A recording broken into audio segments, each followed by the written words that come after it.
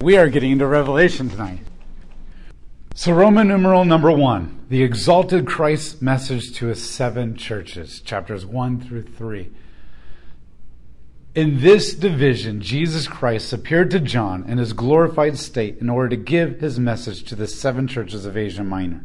Here, Jesus established himself as the absolute authority as creator and savior of creation. This is what gives weight to his condemnation, rebuke, and encouragement to the 7 churches. This division sets the stage for the rest of the book of Revelation, in which Jesus will show the churches what will begin to happen and continue to happen in the world until he comes. The coming persecution by the world against the church and the absolute judgment of Jesus Christ over the world for their rebellion will reinforce the seriousness of Jesus' rebukes and his call to them to persevere.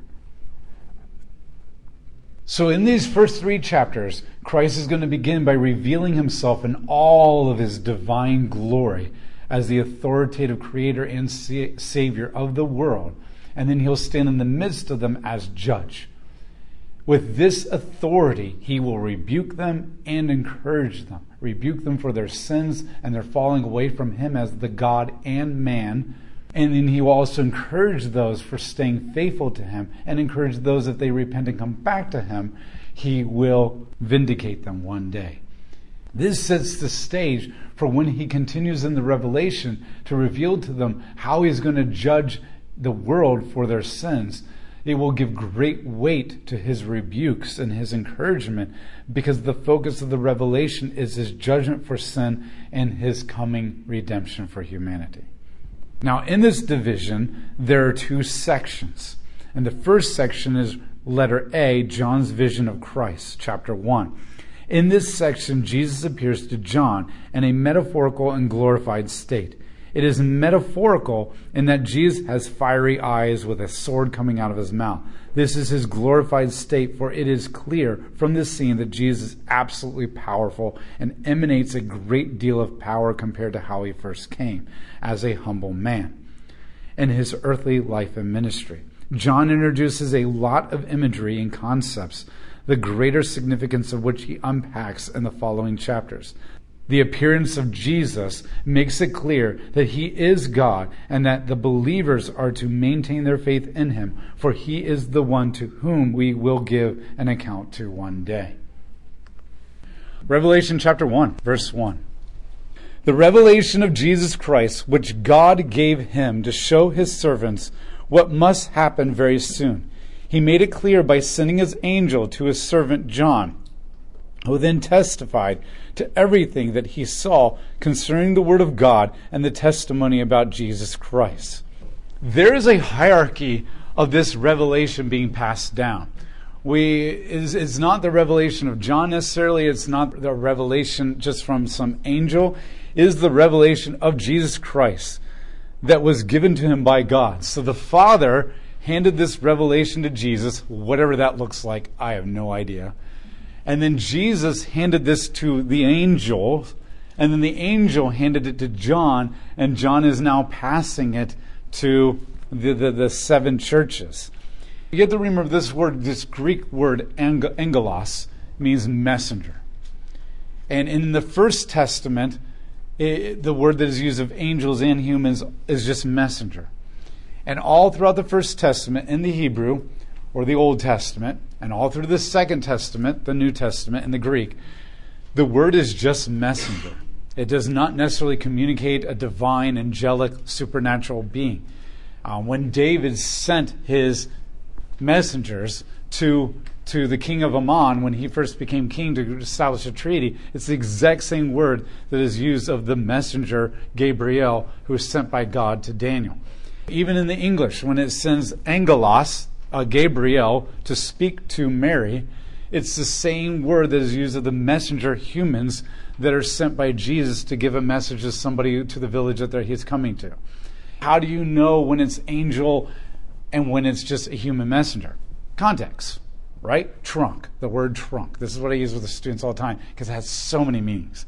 It could be the trunk of a car, the trunk of an elephant, the trunk of a tree, the trunk at the end of your bed, your swimming trunks.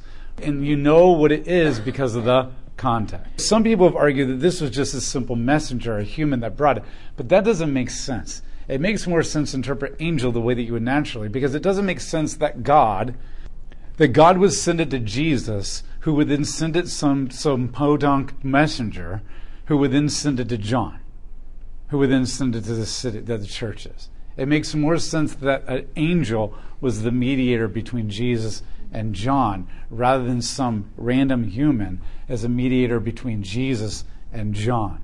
That would diminish John's authority significantly.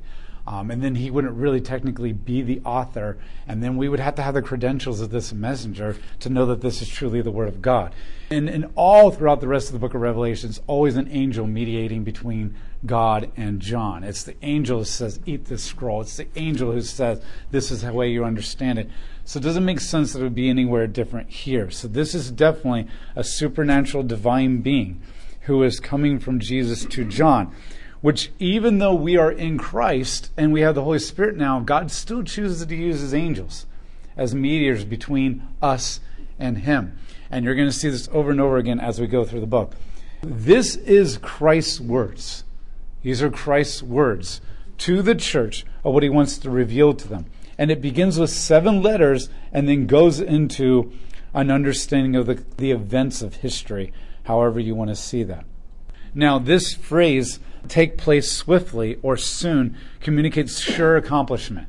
Many people try to translate this as, it's going to happen soon. Everything that John is talking about is going to happen soon. And then you're like, okay, a couple of decades went by after John's death. Now we're dealing with a couple of centuries. So you're like, what about that soon, John? That's not what the phrase actually means. The phrase take place swiftly means that it will be accomplished. That it will be accomplished to its full completion in its entirety. And that's what the Greek is communicating here. It's not a chronological soon event, but rather that it's going to be accomplished in the exact way that it's been revealed. He made it clear by sending his angel to his servant John. That word servant in a lot of your Bibles is not a strong enough translation for the Greek word. The Greek word here is doulos.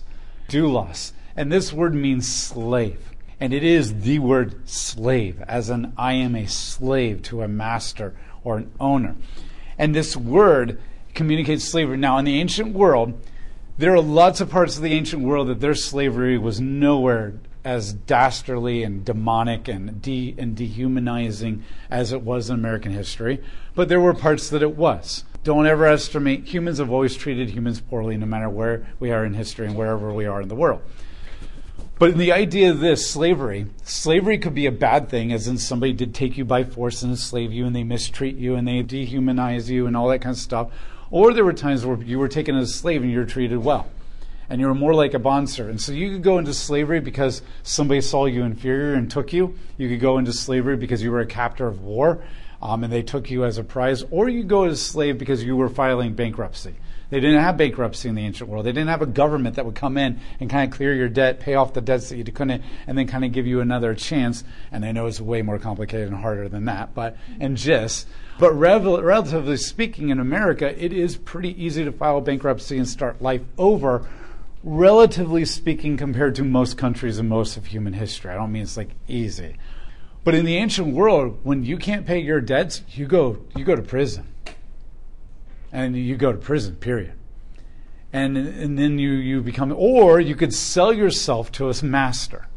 And that master would provide you shelter, they would provide you clothing, they would provide you food, and they might even provide you education for your children. And then you would work off your debts. So the master would pay all your debts off, and then you would now owe the master your debt, and you would work it off. And then they would pay you like some petty cash, so to speak. So every month you would whittle your debt down a little bit more and get some petty cash. And then eventually when you worked off your debt, you could be freed of your slavery, and you would go back into your life. And of course, obviously, you'd probably be a slave a little bit longer after you worked off your debt, because you had to get some more money to be able to go off and be on your own and that kind of stuff. And it wasn't uncommon for slaves who bought their freedom to take slaves of themselves. And that says something when people who've been slaves are willing to take slaves. That shows you that they viewed it a little bit differently. And so you would pay off. And many times your life could actually be better as a slave. You think about Joseph and the First Testament. He was taken to the house of Potiphar. Okay, I mean, talk about living into the good life, the bling bling. And then he even moved up, okay, in the ranks. And a lot of times they didn't just force you into manual labor like we did in American history. They would often use your talents. I mean, like, great offense to those who were slave owners in America. But how dumb do you have to be to have these slaves and never use them for their skills and talents? I mean, many of these people are brilliant. They could have been accountants. They could have been all this stuff. That's what they do. If you were a great baker, you would become the cook for the house. If you're an incredible educator, you would educate their children. If you were an incredible accountant and financer, you would take care of the finances of the master. They would use you to your skills. And so you would be doing the things that you normally did. And so, like, for me, I'm like a poor boy, okay? I've spent most of my life, like, trying to scrape by financially with my wife and I. And if I had to sell myself to slavery and Bill Gates bought us and put us up in his place, like, no, what he's going to provide for me is way better than I ever provided for my family. And so sometimes when people were able to buy their freedom, they would say, I like my master. I like the way I've been treated. I like the life that has been provided for me. It's way better than anything I could do. And then they would become a bond slave.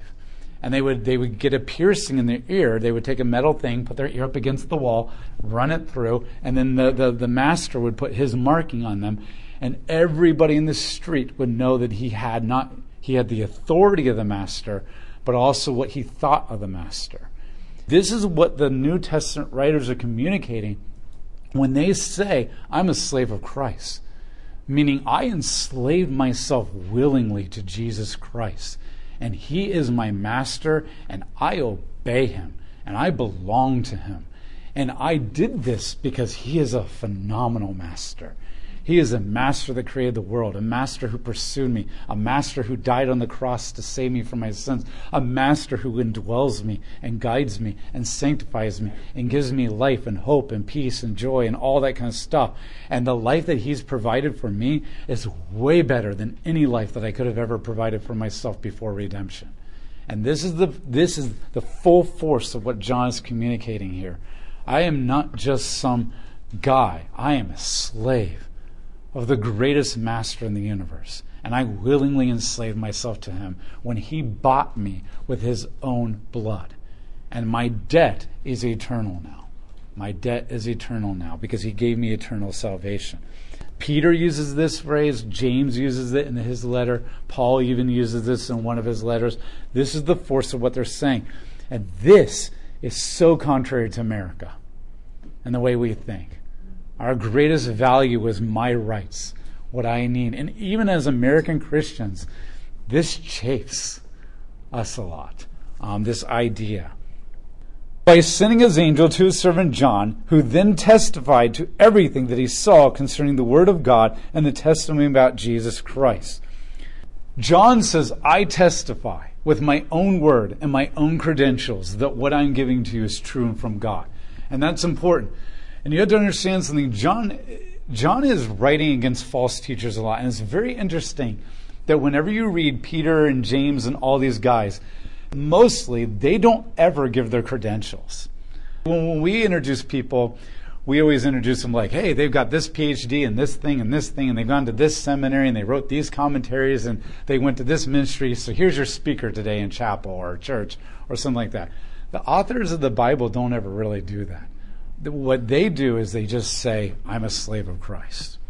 I am a servant, and I am testifying to this. The only time that they ever say these are my credentials is when they're dealing with false teachers who are arrogantly listing off their credentials and saying that they have a better understanding of Jesus. John has already done this. In 1 John, he begins the letter by saying, I was an apostle of Christ. And I was with him and chosen by him from the beginning. Now, why does he do that? Because these false teachers don't know who Jesus is. They didn't walk with Jesus. They weren't chosen. They're saying that Jesus is only God and not human. And John starts off by saying, I was chosen by Christ. I walked with him. And then he goes, what I have seen and what I have touched. And that's the only credentials he gives. He's mostly trying to just refute that I was there, I was chosen, I lived with them, therefore I touched them. That's why you're a false teacher. And then he goes on with his letter. Most of the time, they're not listing their credentials, except for the fact that I was chosen by Christ. I was chosen by Christ. And that's his credentials. Christ came to me and gave me this vision, and I testify that it's all true. This is also the testimony of Jesus. This word testimony just means witness. Blessed is the one who reads the words of this prophecy out loud, and blessed are those who hear and obey the things written in it, because the time is near. He basically says, blessed are you who read this. And read out loud means as a community, as a congregation. He's not saying that you're not allowed to read this privately and quietly in your own mind. He's just saying that these letters are not just for the individual people. These letters are for the churches and for the community. And most of the time these people would stand up and they would read these out loud together as a community.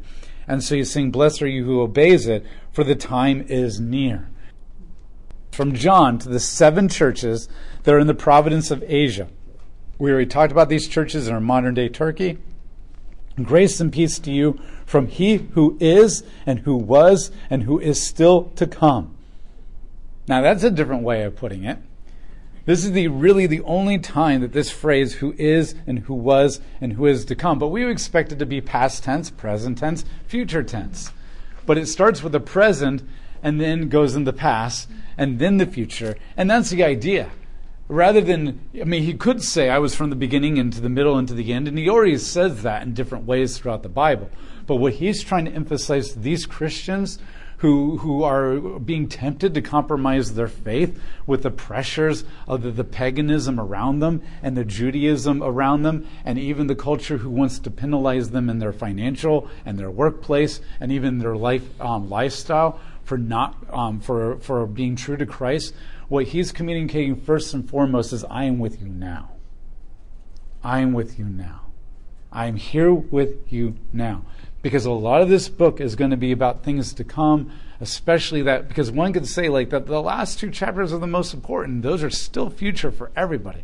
They're still, no matter what view you take, they're future for everybody. And so one could easily say, well, sure, you've promised all those great things in the future, right? Peter says you have an inheritance being kept and guarded by God in heaven that will never perish, never spoil, never fade, and never rot away. And you're like, wow, that gives me a lot of hope, but I would like it now, right? Right now, life sucks. It'd be nice to have the inheritance now. It's easy to say in the future everything will be great. And that is true. But what Jesus is emphasizing is, I am here with you now. There's this already not yet. You do have a little bit of the inheritance now. It's me in you. It's me with you. And then I've always been in the past. The author of your salvation, 1 Peter says. And then I will go out into the future and provide a place for you, as 1 Peter says. And you're like, wait a minute, we're in John and you're talking about Peter. Because they all are connecting these ideas together. They're all communicating the same ideas over and over again, just with their own unique personalities and their own unique way of communicating and their life experiences. Jesus says, I have always existed. I am with you now. I was there at the very beginning. The Word became flesh, and I am going to be there till the end. That is what you've invested in. The Roman Empire hasn't always been here, and it's going to fall. And you know it's going to fall because the Babylonians fell, the Persians fell, the Medes fell, the Assyrians fell, Egypt fell. Like, none of them can say that. And even Caesar, who is now in power, Nero or Domitian, whatever view you take, yeah, but all the pharaohs or all the Caesars before him have died. No one can say that except for Christ. And that's what he's emphasizing. When you're tempted to sell out to the local government or the local financial guilds or working guilds or to the local Jews, and you want to walk from the faith, or right now today for you want to sell out to the corporation that you're working for now, or the media industry, or the neighborhood, or the school PTA board, or whatever it is, they're not going to be around forever. And they haven't been. And people have risen and fallen, but I am the only thing that is constant throughout history. And that's what Christ is trying to communicate. And from the 7 spirits who are before his throne, and from Jesus Christ, the faithful witness, the firstborn from among the dead, the ruler over the kings of the earth. There's a lot here, so let's unpack it. From the 7 spirits before the throne. And the question is, what are the 7 spirits? Obviously, spirit means that they are a supernatural or non-material kind of a being. And some people take this literally, that these are literally 7 spirits. Some associate with 7 angels that might be standing around the throne. But most people, regardless of what view you take, most people believe that this is the Holy Spirit. This is a reference to the Holy Spirit. One reason is, once again, numbers in Revelation are all symbolic. And even though there's some people who disagree with that, they would say, no, the number 3.5 is not symbolic and the 1,260 days is not symbolic. Everybody pretty much agrees that the number 7 is symbolic. It has been symbolic in every single book throughout all of human history of the Bible. Is later going to be used as the 7 horns of Jesus, the 7 eyes of Jesus, and that's not literal, it's metaphorical. And so most people take this as the Holy Spirit being 7 is completion. So the total and complete Spirit of God is before the throne. Why do we say that this is 7 spirits? This phrase shows up in 4 locations in Revelation, the 7 spirits. It shows up here in verse 1:4. It shows up again in Revelation 3:1. It shows up again in Revelation 4:5, and then again in 4:6. And we'll see those as we go. So 1:4, 3:1, 4:5, 5:6. It shows up in those 4 places. 3 of these, Revelation 3:1, 4:5, 5:6. 3:1, 4:5, 5:6. It is specifically said to be the 7 spirits of God, meaning it belongs to God. It's owned by God. In 3 other places, Revelation 1:4, 4:5, 5:6, 1:4, 4:5, 5:6. It specifically says before the throne of God. Before the throne of God.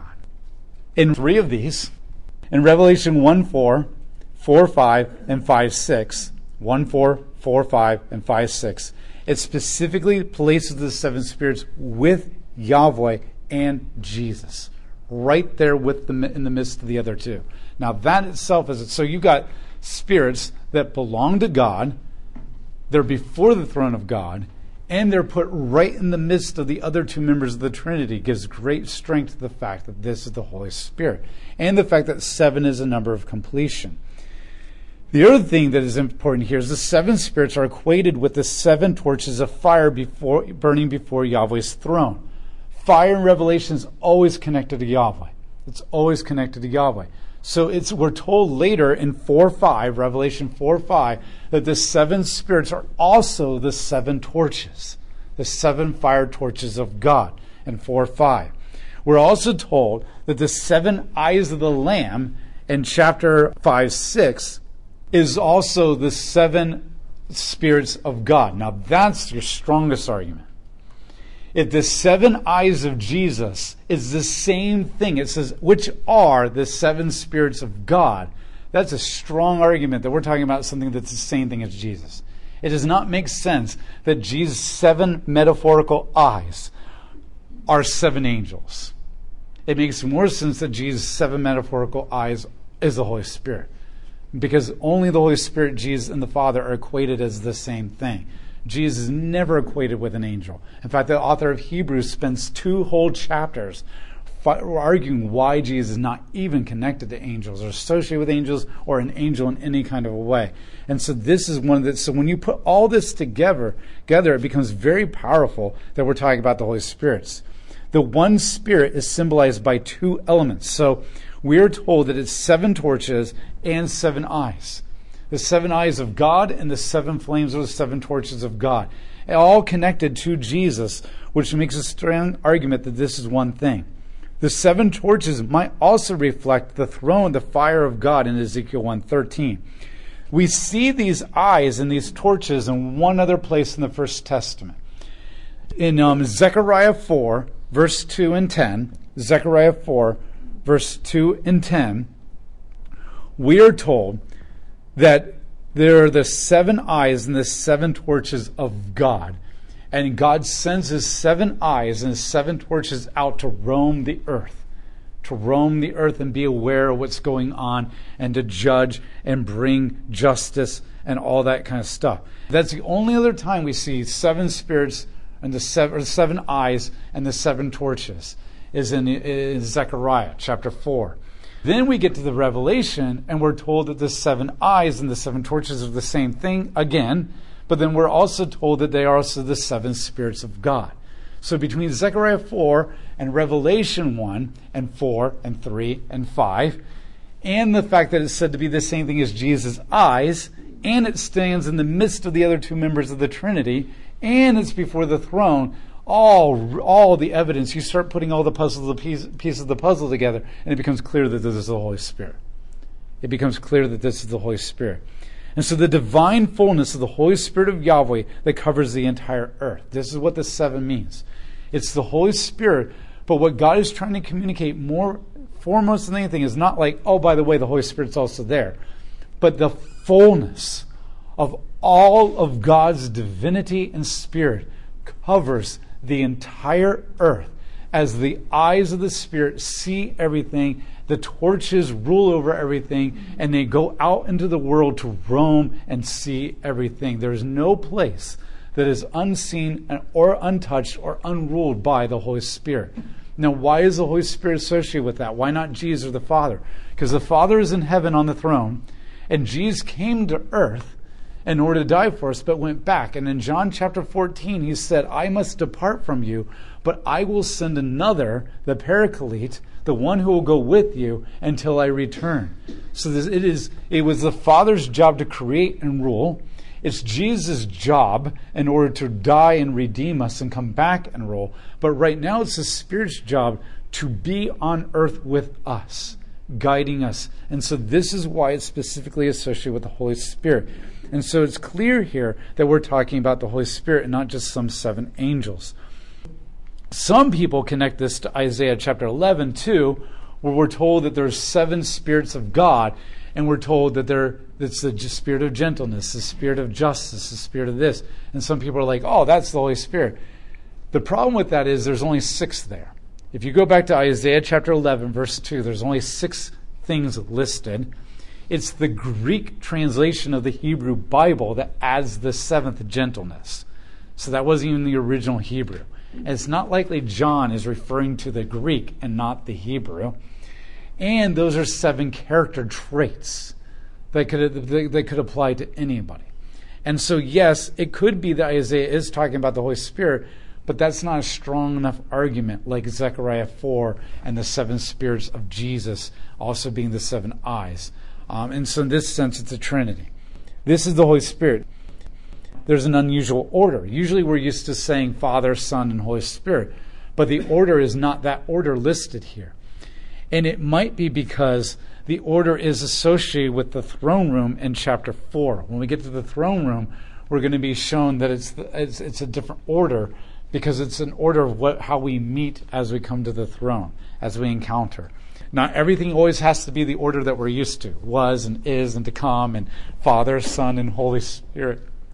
The authors often mix things up a lot. Jesus described as the faithful witness. The faithful witness. This word faithful is used mostly of God and Jesus. All throughout the Bible and in Revelation is constant use of God and Jesus because they're the only 2 that are really actually faithful in all of creation in any kind of a sense. And the faithful witness is the testimony. The words that are being described, the things that he's testified to as far as he's seen, what he knows, what he's communicating.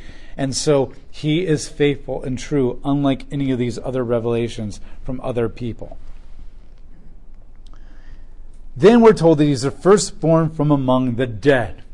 1 Peter tells us that Christ is the first fruits from the grave, and we are to follow. And what this phrase is making it very clear is that, remember, Christianity and Judaism are the only 2 religions that value the human body. In most religions, the human body dies, and what happens on earth stays on earth. And the spirit goes off to something else to either just, your body becomes worm food, and then you cease to exist if you're an atheist or a Buddhist, or if you're a Hindu or a mystery religion or something like that, your spirit goes off and becomes some godlike being, and then your body just becomes worm food too. Only in Christianity does it value the body, and Judaism, because of the resurrection of Christ. And so what he's making clear here is that Christ is the only one who can resurrect our body. Christ is the only one who defeated the grave, defeated the devil, defeated death, and he's the only one who can bring your body back. He's the only one that can give you a true, complete, holistic life for all eternity. If he's also then, not only that, not only is he the first from the grave, which means he's the first one and the only one who's done it for you, but the fact that he's the first implies that there's more to follow, which means we can now trust that we will be resurrected because we've seen that he has been resurrected. And even the Jews who killed him and didn't believe in him believed that his body, he was resurrected somehow. I mean, they try to cover up the tomb. They try to do all that kind of stuff. They talk about a resurrection even as well. What it's saying is he is the first, the only one who can do it for us, the only one who has done it for us, but we're also more to follow, and that is us. In addition to this, firstborn is an actual title too. Not only is he coming alive from the dead in a very literal way, but it's unique that he's called the firstborn from the dead. You don't think of people being born from the dead or born into a resurrection. This firstborn is actually a title that goes back to the First Testament. So when the father would die, he would give the firstborn title to his firstborn son, the biological firstborn son. And this title carried with it a double inheritance, double portion of the inheritance compared to all the other sons, but most importantly, headship, that he would become the next head of the family or the head of the tribe. Carried with it authority and responsibility over a people group or a family. But it doesn't communicate that Jesus is biologically born in any kind of way, because sometimes the father would give it to another son or maybe even an adopted son as the firstborn. So when we get to Abraham, he has no sons. And he tells God in chapter 15 of Genesis that there's a servant in his household that's going to get the firstborn title from him because he has no son to give it to. So this servant isn't biologically born to Abraham in any kind of way, but he's going to get the title if Abram doesn't have any sons. In addition, Isaac then gets the firstborn title from Abraham, but Isaac wasn't the biological firstborn son. He was the second. Ishmael was the first. So the title went to the secondborn. And the same thing with Jacob. So Isaac had 2 kids. Esau was the first, and then Jacob. But then God said, give the firstborn title to Jacob, and he would become the head of everything. Then Jacob had 12 sons. The 4th son was Judah, and God gave the firstborn title to Judah. So all these examples make it very clear that this title, firstborn, does not communicate birth or biological descendancy in any kind of way. It communicates title of headship and power over a group of people. Not only is Jesus the first from the grave as the first living resurrection, but he's also the firstborn, meaning the first and highest authority over the church and over the world and all those who will follow his resurrection and their own resurrection. He is the ruler over all the kings of the earth. Later we're going to be seeing in chapter 19, Jesus will show up and he'll say he has a name called King of Kings and Lord of Lords. And basically it just means he's the king above all other kings and he's the Lord above all other lords. But this phrase is not unique to Christ. This phrase was used by the Persians, it was used by the Greeks and the Romans, and when Caesar came into power, he would declare himself the King of Kings and the Lord of Lords, the Prince of Peace, the Savior of all mankind, the Most High. You're like, wait a minute, aren't those all biblical titles for Jesus and God? No, they're not. They were used of the emperors and the rulers all throughout human history. Here's what you have to understand. In the Gospels, it begins, especially Luke, and when Caesar Augustus was Caesar, a child was born in Bethlehem. That's not the exact same phrase, but that's the idea, okay? You're told historically. Now, what's unique about this is no other religious book gives you historical rootings in places and time like the Bible does. You might think, all these boring names and boring locations. I don't know where any of this stuff is. I'm not an archaeologist. That kind of stuff. Why do I need to know this? Well, one of it is one of the major reasons that we know our word is rooted in history and time and events, and why we have very good reliability and trustworthiness that this is true. Without those names, we would not be as confident as we are. But the other reason is this. When Caesar would come into power, he would make a big deal about his enthronement. They usually would take on a new name as they took the throne. They would throw huge celebrations throughout the Roman Empire. They would roll out the best. They would pass out bread and food to everybody. And everybody like, okay, yeah, you just do this when you come into power. Gas prices only go low when it's time for an election kind of a thing, right? And you're like, of course, they just want me to vote for them because they're bringing it down, and they go right back after election. We know the party tricks, right? It doesn't matter what party you're in. They've had the same tricks. And so that's the way to think. So Caesar would come to power, and he would declare himself the King of Kings, the Lord of Lords, the Savior of all mankind, the Prince of Peace. But everybody in the Roman Empire would say, whatever. Just another oppressive, power-hungry person that's going to put their boot on my neck and make my life difficult. Nothing's going to change.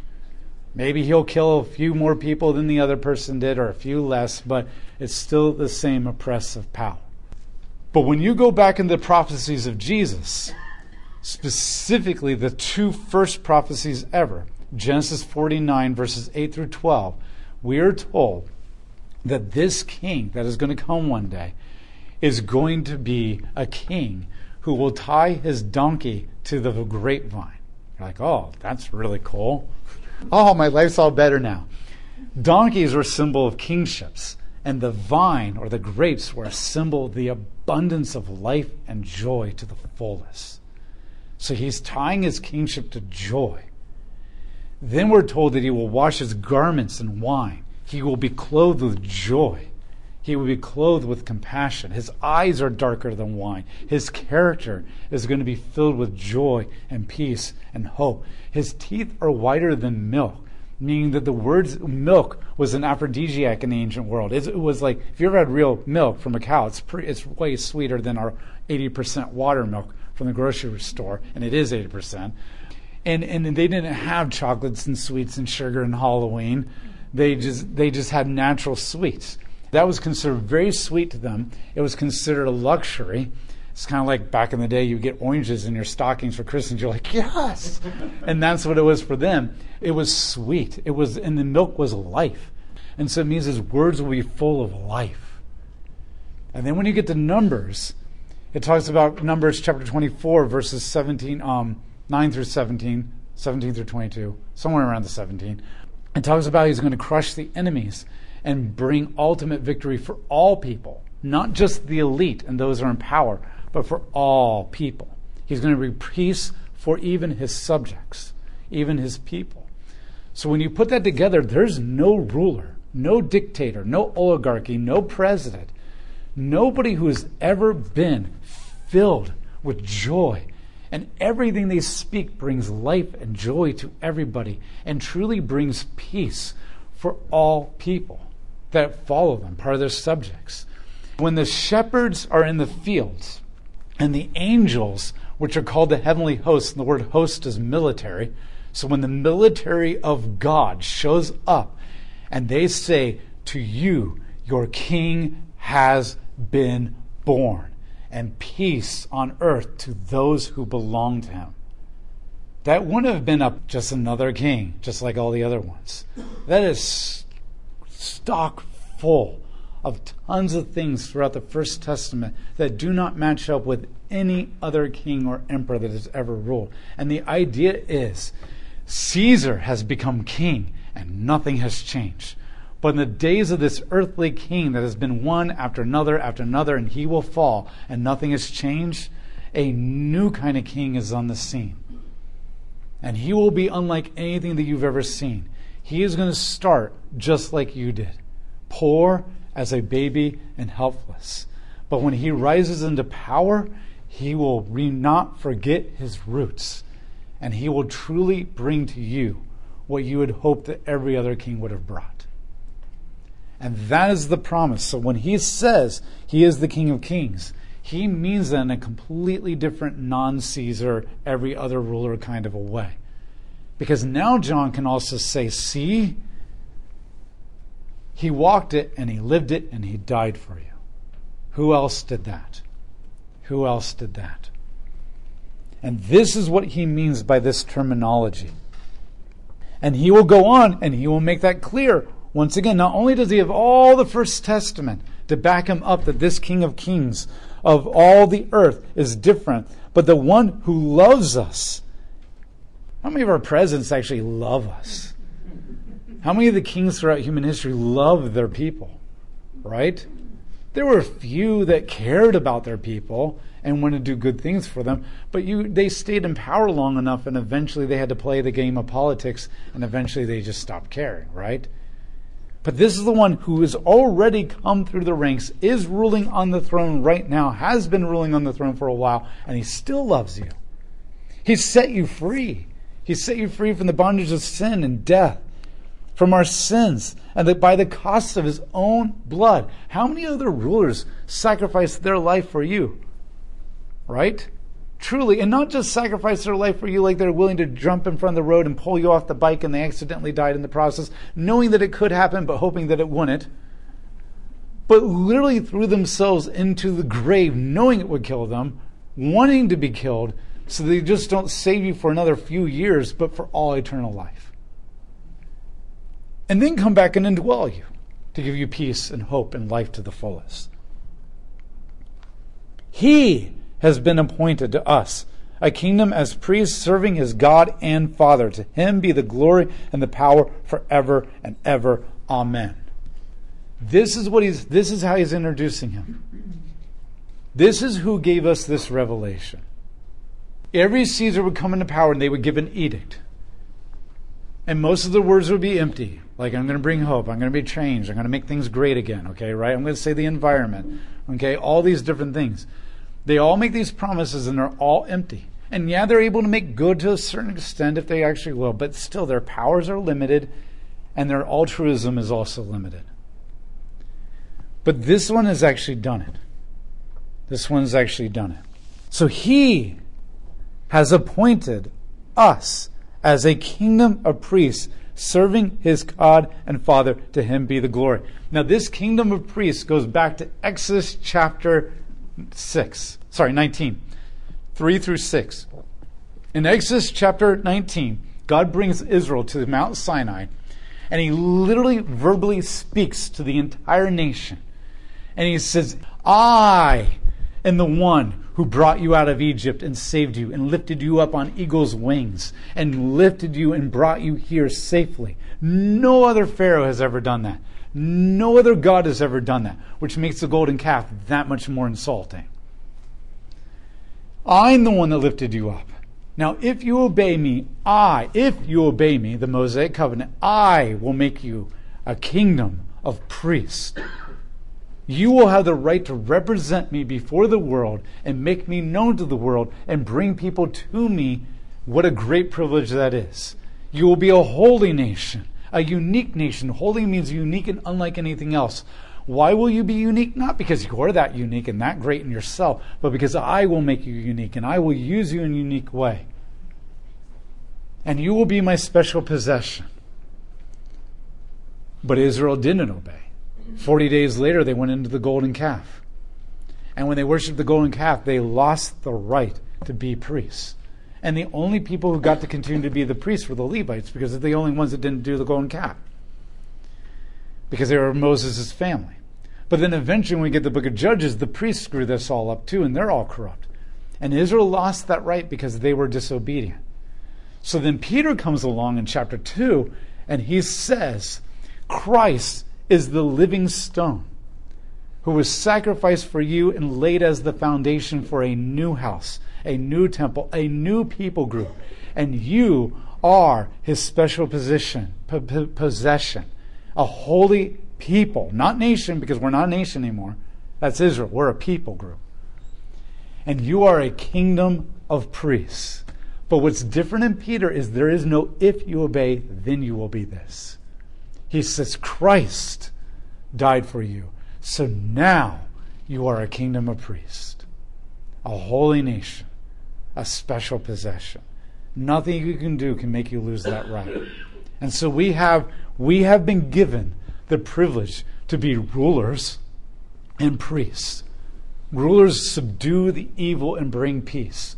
and priests, make your master known to people and bring people into a relationship with your master so that they can experience that being a slave of Christ is way better than any mastery of their own life could ever provide for them. And the benefits far outweigh any benefits that they could provide. No matter how wealthy of a celebrity you are, or how powerful of a politician you are, or how well connected of a salesman that you are, or Wall Street guy is, there's no life that you can bring yourself that will get you anywhere close to what Christ has provided you. And so John begins by saying, this is who Christ is. This is where he's been and where he's going, unlike everybody else. This is what he has promised us. This is what he's proven to be reliable through his character on the cross. And this is what he's actually made us right now. And then I'm going to get into how we will actually achieve it to the fullest at the very end of the chapters. All your temptations to sell out to your employer or your guild or to have money for your family or whatever that is, I get that temptation. I get the desire to protect your family and to keep them from harm and then to protect yourself and keep your harm and provide a good life for them. But the American dream can only provide so much compared to what Christ has provided. And if you sell out to your corporation or your neighborhood people or your hobbies or your guilds or your groups or whatever, for the sake of just having the easy life here and not being ridiculed or mocked or losing any kind of thing, then you're missing out on this. You're missing out on this. This is how John begins the letter. This is how John begins the letter. There is no other figure in all of human history. To him be the glory and the power forever and ever. Amen. The word glory actually communicates heaviness. Like, dude, that is so heavy, right? That it communicates this is heavy. He is heavy. His weight is heavy. And when he throws it around, it's not for his own gain, it's for us. And this is why we can offer glory to him. Think about it. When you see a really cool movie, what do you go do? Or you find a really awesome recipe. What do? You make it and you tell everybody about it, right? I just saw this movie. You got to see it. What has that movie done for you compared to Christ? And yet we have a hard time saying, I want to tell everybody about Christ because if I do, I might lose my job. Or I might not get promoted. Or I might be made fun of. Or that. And don't get me wrong, I get it. There are fewer consequences for you sharing a movie that people don't like. But at the same time, like, you get super excited about a movie, why not this? And this is for me too. Okay? To his is the glory and power forever. Amen. What does amen mean? True that. Basically means truly, truly, this is true.